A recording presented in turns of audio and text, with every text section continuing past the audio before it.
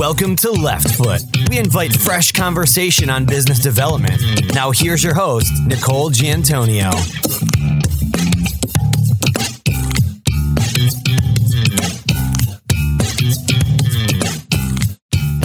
Today's episode is sponsored by Axiom, a recognized leader in the business of law. Axiom provides tech-enabled legal, contracts, and compliance solutions for large enterprises.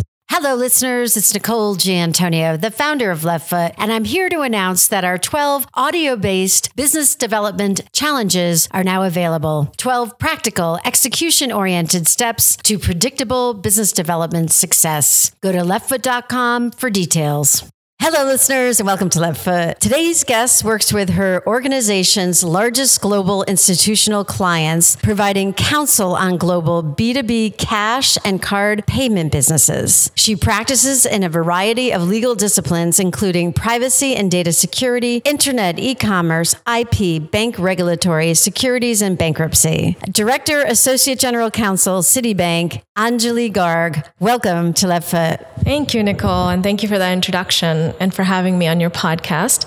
Before we begin, I'm going to invoke a disclaimer. Anything I say on this podcast is my personal view and not the views or opinions of my employer. Great. Glad to have you as a guest on our program. And for our listeners, we're doing our interview in person, which is different for us. So I'm excited to do that. Let's start with our questions. We're going to start with a question we ask a lot of our guests, and it is about your transition from being in a firm to an in-house legal department. What personal strengths or habits have allowed you to make that transition successful? Well, for myself, I'd like to highlight 3 areas. The first is flexibility and adaptability. I've been practicing law for over 17 years now, and one of the keys for me has been adapting to different leadership styles, to different substantive areas of knowledge, different levels of seniority, changes in organizations that I've been with, as well as the content of the work and building expertise in different areas of law over time. So that's one area that I think that has really served me well, is being able to be flexible and adaptable. Another is listening and understanding the goals and culture of my business and my company. Being in-house as a GC, you need to listen more and talk less. I've been fortunate to work with very smart people who know what they need to achieve and have a vision for their business and for the company. I'm part of the team to help achieve those goals, of course, with minimizing risk to the institution. I play that dual role. To do that successfully, you really have to hear what they want to achieve and then structure the right solution that maximizes the P&L and minimizes risk to the institution. The third area I'd like to highlight is being strategic and concise. Again, as a GC, you need to understand the overall picture as well as get into the weeds. I've been able to gain the trust in my business and show my value so that I have a seat at the table and they proactively come to me with issues and deals, not reactively. And for that, you have to be mindful of their time and their goals. Terrific responses. I want to ask more about the risk and the profitability, because that I can see that being some conflict there. And we do hear that even from law firm lawyers who say, that is a balance. How do I make sure that I'm protecting my client, but working at the speed that they need to work, helping them make decisions on the schedule that they need those decisions made. And often that requires that we take some risk ourselves as a firm. I'm assuming in-house, same challenges. How do you balance that? And have you had a situation where you had to really invoke the need to say there's going to be too much risk if we go in that direction? Is there some example or experience that you can convey to our listeners? Sure. I've been fortunate to work at companies that have zero tolerance for doing anything illegal, unethical. There is no bad intention on the part of any of the people that come to structure anything. But obviously that's why you're at the table, whether you're a lawyer like myself or a compliance officer. The trick is to understand what it is that the business wants to achieve. There's more than one way to achieve something. And sometimes they may say that they want to structure things a certain way, but it's not really that they're wedded to that structure. It's more so that they want a certain result. The value that we add as legal professionals is to sit there and to really understand what it is that the business is trying to achieve, and then find a solution that works from a regulatory standpoint as well as an ethical standpoint. I really haven't had too much of that to deal with, to be very honest with you. And if there has been an issue, I've just pointed it out, and usually that's enough. If there's something something that's gray, there's always escalations. It sounds like you're a true partner to the teams that you participate on, and that they see that, and that your flexibility is part of that you're able to come in, be a team member. So I'm going to ask another follow-up question. Do you feel that having some business background has really helped you now as you work with teams, because you're able to really understand what their goals are from a profitability perspective? And if you could convey to our listeners how you've gained some business knowledge to work for an organization like Citibank, that I'm sure that you have some business acumen, and how did you get that business acumen? Definitely, it's important to gain an understanding of the business that you support. I went straight from undergrad to law school to working, but I've been fortunate. The law firm even that I practiced in, I was at Sullivan & Cromwell when I first started. I was there for 4 years, and it was a great training ground, both from the hard skills of being a lawyer, but also on the soft skills of negotiation, working with people at different levels, and conveying the right tone and structure to a deal. The other piece that you're talking about in terms of getting business knowledge, it was always an importance to understand the industry, if not the exact company itself. Being outside the organization, you have less of a in-depth view into the company, which is what I like about being in-house, which is that you really have that in-depth look. It's a long way of answering your question, which is I've sort of picked it up as I've gone along. Because in order to really lawyer a business, especially as a GC, you really need to understand it end to end, because everyone comes to you. There'll be so many different times when you see projects coming from every member of the team, and you're one person through which it flows. And so then you can see the big picture and put it all together. The other thing that I've done very much in my career is that when I come new into an organization, into a business that I'm supporting, even if it's the same organization but a different business, is to set up meetings with senior business leaders or stakeholders too, whether it be risk or finance or ops, to understand what their goals are and what their challenges are. And that's been really helpful for me to get an overview of the business. Another thing is that I sit on the executive committee for one of the businesses I support, and that's hugely beneficial because you really get to see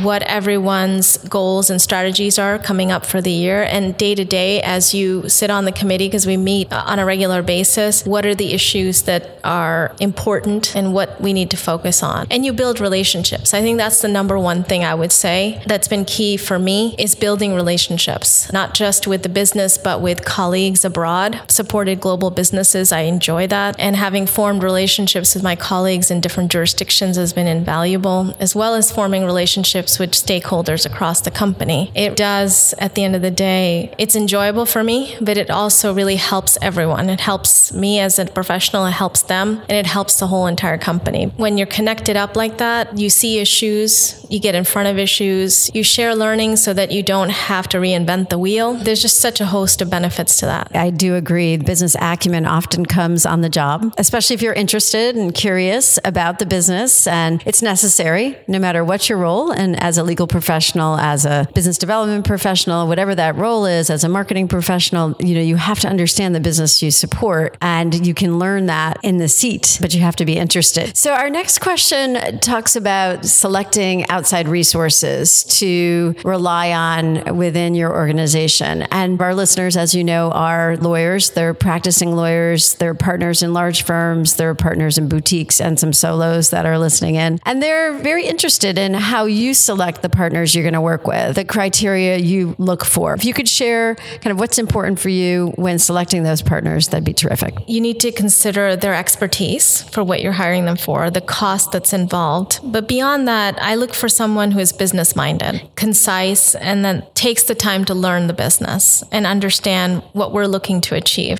In an organization that's very big, my organizations that I've supported have been very big, you have multiple stakeholders and you have multiple levels, and you want someone who can not just give legal advice, but also be diplomatic in their approach. So those are critical skills in my book. So these are ways of navigating that are beyond having the skills, the hard skills. The outside counsel to have the specific expertise, to have the right cost, be able to navigate different structures, different personalities, and to do it in a diplomatic way that brings people together. Background in that space, working for a reputable organization. They need those just to get in the door. But to stay in-house, they need to have those other skills, which we go back to the ability to build a relationship, the interest in your business. Those tend to be the next requirements. So I'm going to ask another question, because we hear, I'm a lawyer, I think I'm friendly, I think I'm interested, I'm curious. Is there something more tactical that you can reflect on that an outside counsel, or could be a service provider, a legal tech provider? Is there something that one or two of those partners do that really resonates for you? And if you could share that with our listeners, that'd be helpful. One of the things is responsiveness. Obviously, everybody's very busy. One of the things I look for, and that wins points with me, is that an outside counsel gets back to me quickly, even if it's to say, I can't get to this until this date. If you need it faster, let me know. I can try to work something out. If it has to sit there and I have to chase them, that's not very helpful. See, another thing is to be able to give practical and quick advice as well. For example, sometimes you just need a smell test from an outside counsel, but you're not looking for a legal memo or an opinion that needs to go through a management committee. Obviously, understanding that outside counsel have to cover their bases and also have to have disclaimers attached to what they give. Some of the best outside counsels I've worked with have understood that sometimes quick advice is needed, and sometimes you just need an email to convey that advice. You can put caveats in there if you need to, but you don't have to do a full-blown legal opinion. The risk is not that high to the firm, and so they take a much more practical approach. So to me, that's part of being concise and business-minded. You want somebody who's going to partner with you and not see you as somebody who they have to protect themselves against. So they have to have skin in the game.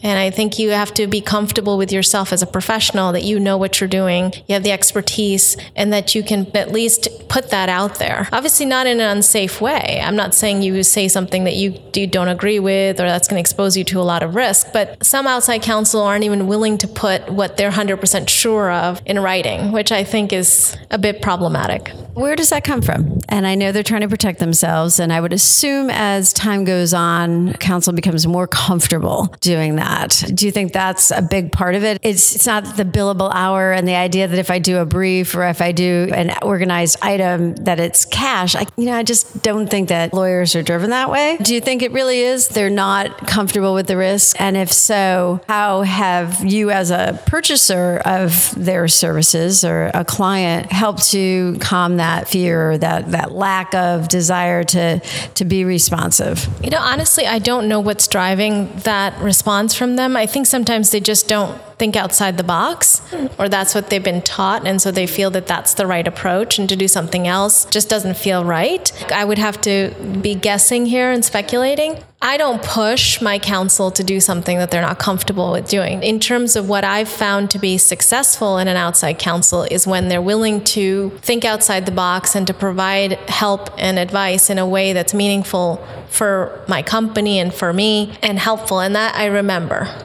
And now a word from our sponsor. Axiom Solutions combine legal experience, technology, and data analytics to deliver work in a way that dramatically reduces risk, cost, and cycle time. With over 1,200 lawyers and 2,000 plus employees across 3 continents, we experience a nerdy excitement from improving the way legal, compliance, and contracts work is done. For more information, go to axiomlaw.com.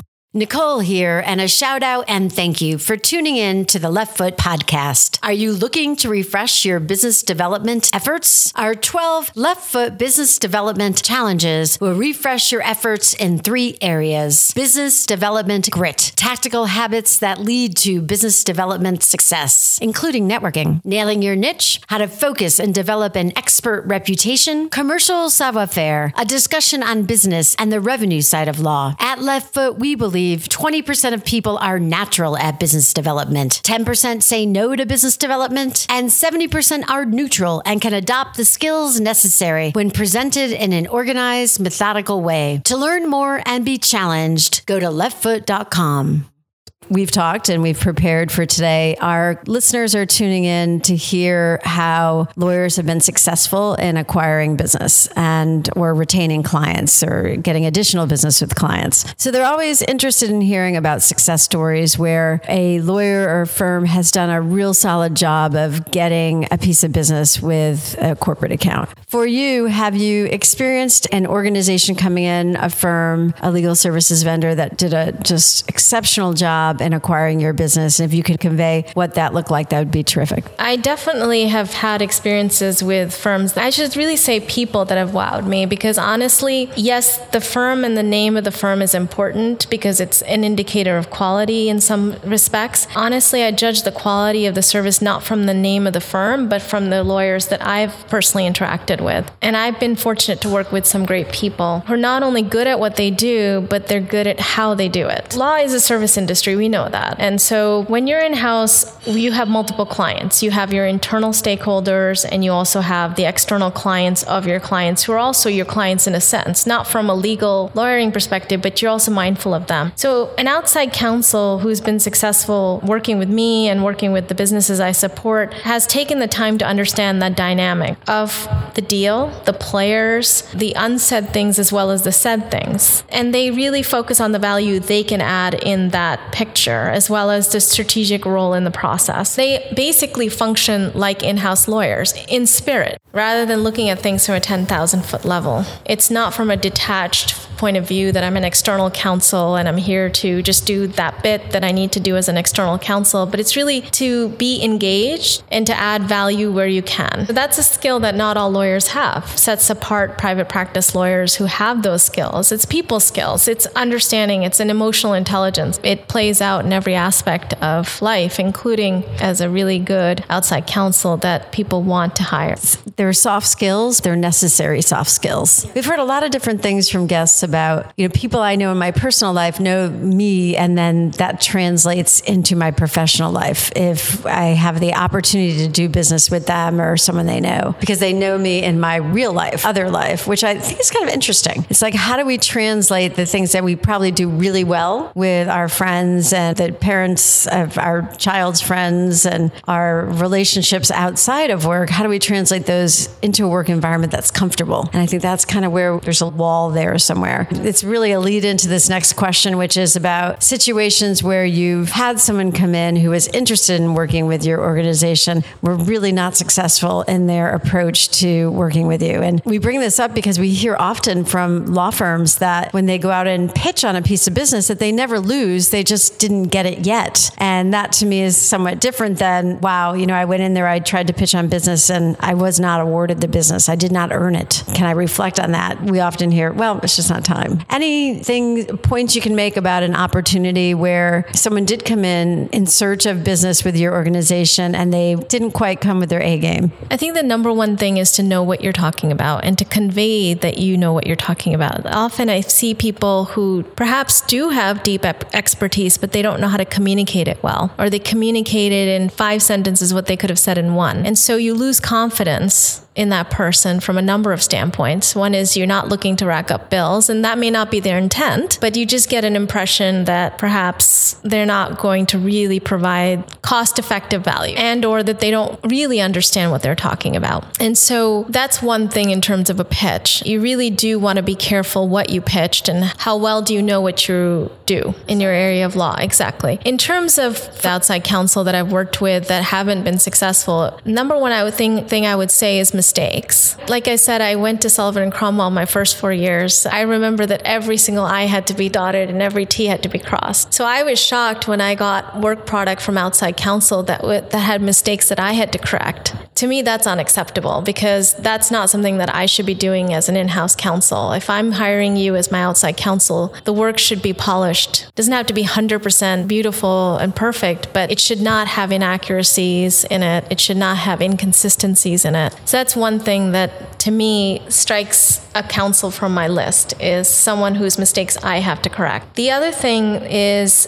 lack of communications or delays in communications. That's something that, again, is very problematic because a lot of the times when you hire outside counsel, it's not just for their expertise, but also for timely service because you don't necessarily have the time to do it. And so, again, it doesn't mean that they have to do it right that second, but they should at least let you know what their timeline is like. And if they don't communicate that back, that's very difficult because then you're waiting on them. And the last thing I'd say is when, again, and these are themes that I've sort of communicated throughout throughout the podcast, I think I've been pretty consistent on that, is where the outside counsel just goes on and on, is pedantic, doesn't really get to the point. That's another thing that turns me off of the outside counsel. Those are very specific. Today, there's so much information. If you just spent a half an hour prepping a particular situation, you could be that much more prepared. Or if you spend a few minutes running through what you're going to say, how you're going to handle a face-to-face meeting. Do you think that's a lot of it? And then let's come back to communication and mistakes, because I've heard this from other in-house counsel and it's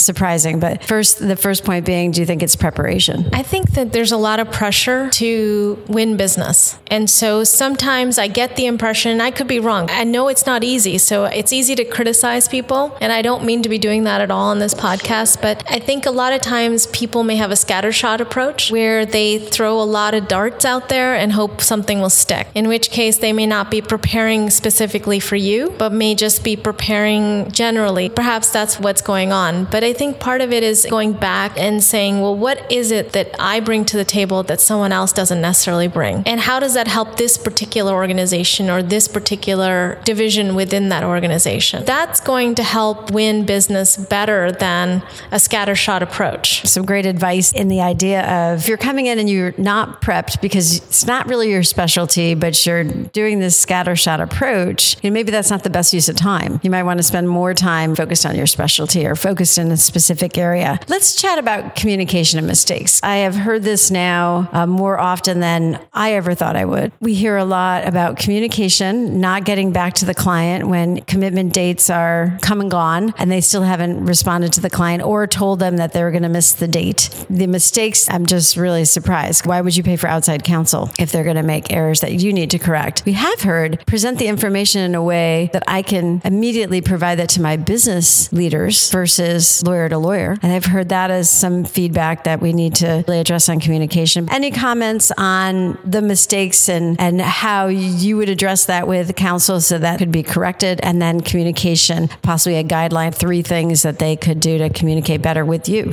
Just to separate out some of those issues. In terms of mistakes, be careful about your work product. And if you have junior people doing it, then you should be reviewing it carefully before it goes out the door. And I think a lot of times people are stretched for time. And so I see that may result in sloppiness, but that's a sure way to lose business. It's really not a wise strategy. In terms of how to best communicate and what you said about whether it's ready to go to the business versus going to the in-house counsel, I think that's all part of understanding how you want to work together. So I think one of the things that people don't do enough is to proactively ask. You can also ask your in-house counsel who's hiring you, do you prefer for me to call you or to email you, for example? Would you rather that I have directly talk to your business people on a deal, or would you and copy you, or would you like to be on every single call, or would you like to have everything go through you? What communications am I able to do directly with the business?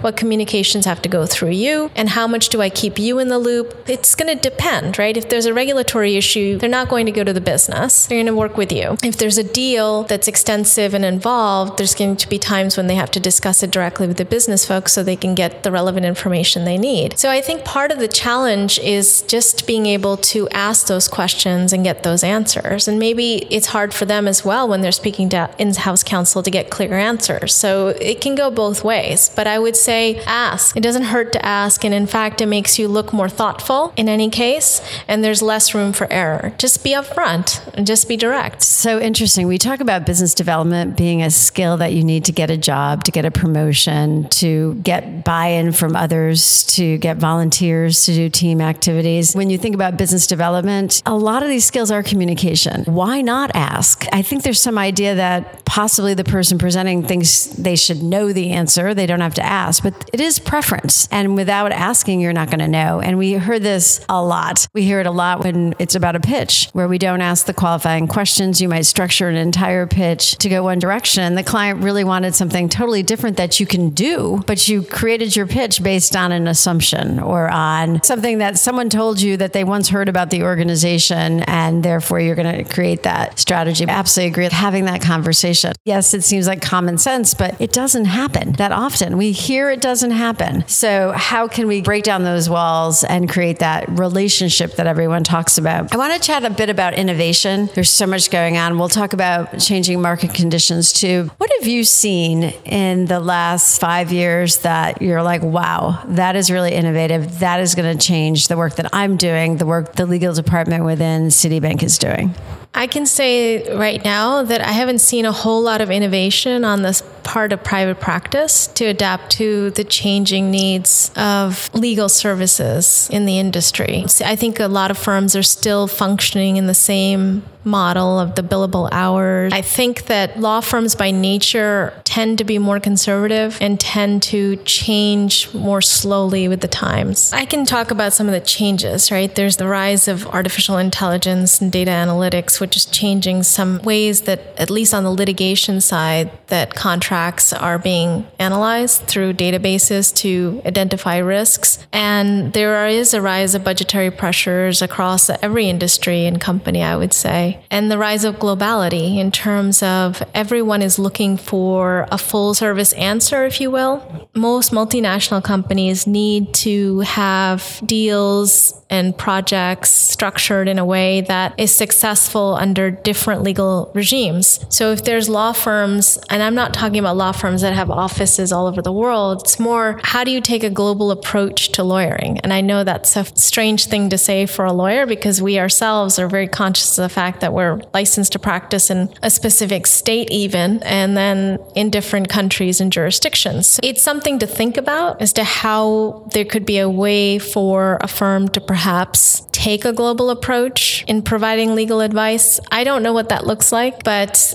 it's just something I toss out there. So it's quite interesting. My experience, I worked at Xerox and I had global responsibilities for the actuarial firm we owned. And we had a similar challenge. We did have team members through our own entity and then partnerships globally, but we didn't have a global strategy. We had basically local partners providing local solutions to our global clients when they had needs in those areas. There wasn't anything that really tied them together. There wasn't an approach. There wasn't a methodology. There was basically local support locally, which is kind of interesting. Then why not just contract with local support locally? It's very interesting. So I think there is a challenge out there. And actually what I'm going to do now is add that to our questions because it's a terrific question to ask, especially our firms. What are you doing to make that more of a cohesive approach to the global needs of your clients? Huge opportunity if they could do that successfully. Price has come up, the hourly billing rates have come up and working that way. Budgets and some constraint around budgeting and some efficiencies, that word was used as well. What are you seeing from a changing market conditions as a buyer of legal services? Are you looking for project management firms that come to you or organizations that come to you with solid project management? Are you looking for organizations that come and say, we use these 6 types of technology that make us more efficient? Is that part of your evaluation of those organizations you're working with? I think that a lot of times, if they do have some sort of technology to make life easier, it would behoove them to tell us that. Most of the time, what we're looking for in a firm is someone who is responsive and able to do the job as quickly as possible at the lowest cost, but also, as I said, with those other considerations that I mentioned, being able to do it in a very diplomatic and emotionally intelligent way. And maybe that's a tall order, but shouldn't be for attorneys because that's really our training, right? It's really to be able to effectively communicate across lines and understand the dynamics of a deal or a situation and to be able to fit yourself in there and add value. Because that's really what you want at the end of the day. Now, in terms of how you structure, and you mentioned project management, you mentioned different things, I think that would depend on the type of deal and the type of service that you're providing. Now, if you're providing regulatory advice, you don't really need to project manage anything necessarily. You should, for example, if you're providing that advice in the context of a deal, be able to be cognizant of the overall picture of the deal so that your advice isn't just based on what someone says to you or asks you, but it's also based on your understanding of how the deal is structured. Again,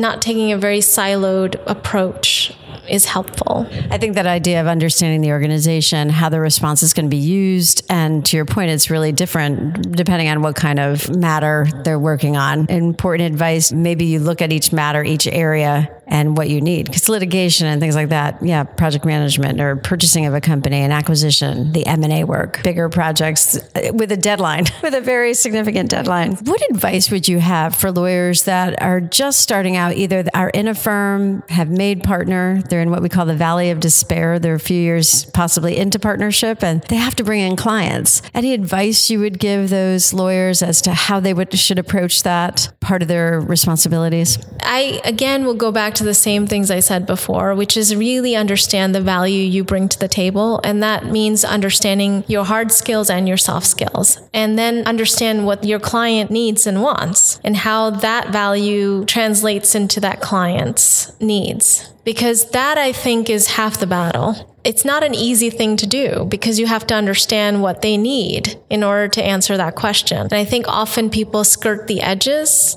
and they say things that they think people want to hear. But really, honestly, it's to really know yourself in that sense. What is it that you bring to the table that's uniquely you? And then how does that translate into what this person or this organization needs? You're thoughtful about your responses. I hear that as almost a theme. It'd be great if others were as thoughtful. Approaching work or doing the work, it's a big factor. I think we can't all get so busy that we can't do quality work. The pressure's on practice groups if they can't do good work and communicate well. There's something really wrong with that model. Since you enjoy your work, you enjoy what you do, what can you highlight for our listeners that really makes your work enjoyable? So for me, I really enjoy the strategic nature of my role. Having a seat at the table with the business, understanding what they need and want, whether it's a specific deal or an overall strategy, being able to understand it, analyze it, break it down, fully understand it, put it back together, and then find a solution to it.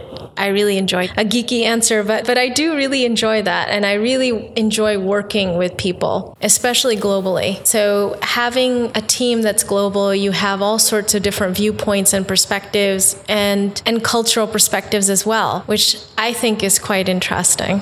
So that to me is the most enjoyable part, the strategic part and the collaboration part. No, absolutely agree. In my global roles, it was just that much more interesting. And even if we had to slow things down sometimes so that everyone could make sure we were understanding each other, it was terrific. Anjali, we appreciate you sharing your thoughts with our listeners. Any last points you'd like to share before we say goodbye? Just to thank you for having me. It's been an absolute pleasure and privilege for me to be here. And also just to say, to me, the professional journey has been one of constant reinvention. And I think that's something that's held me in good stead. And I think that that's something that helps most other people keep up with the changing times. Thank you. It's been a pleasure having you as a guest on Left Foot.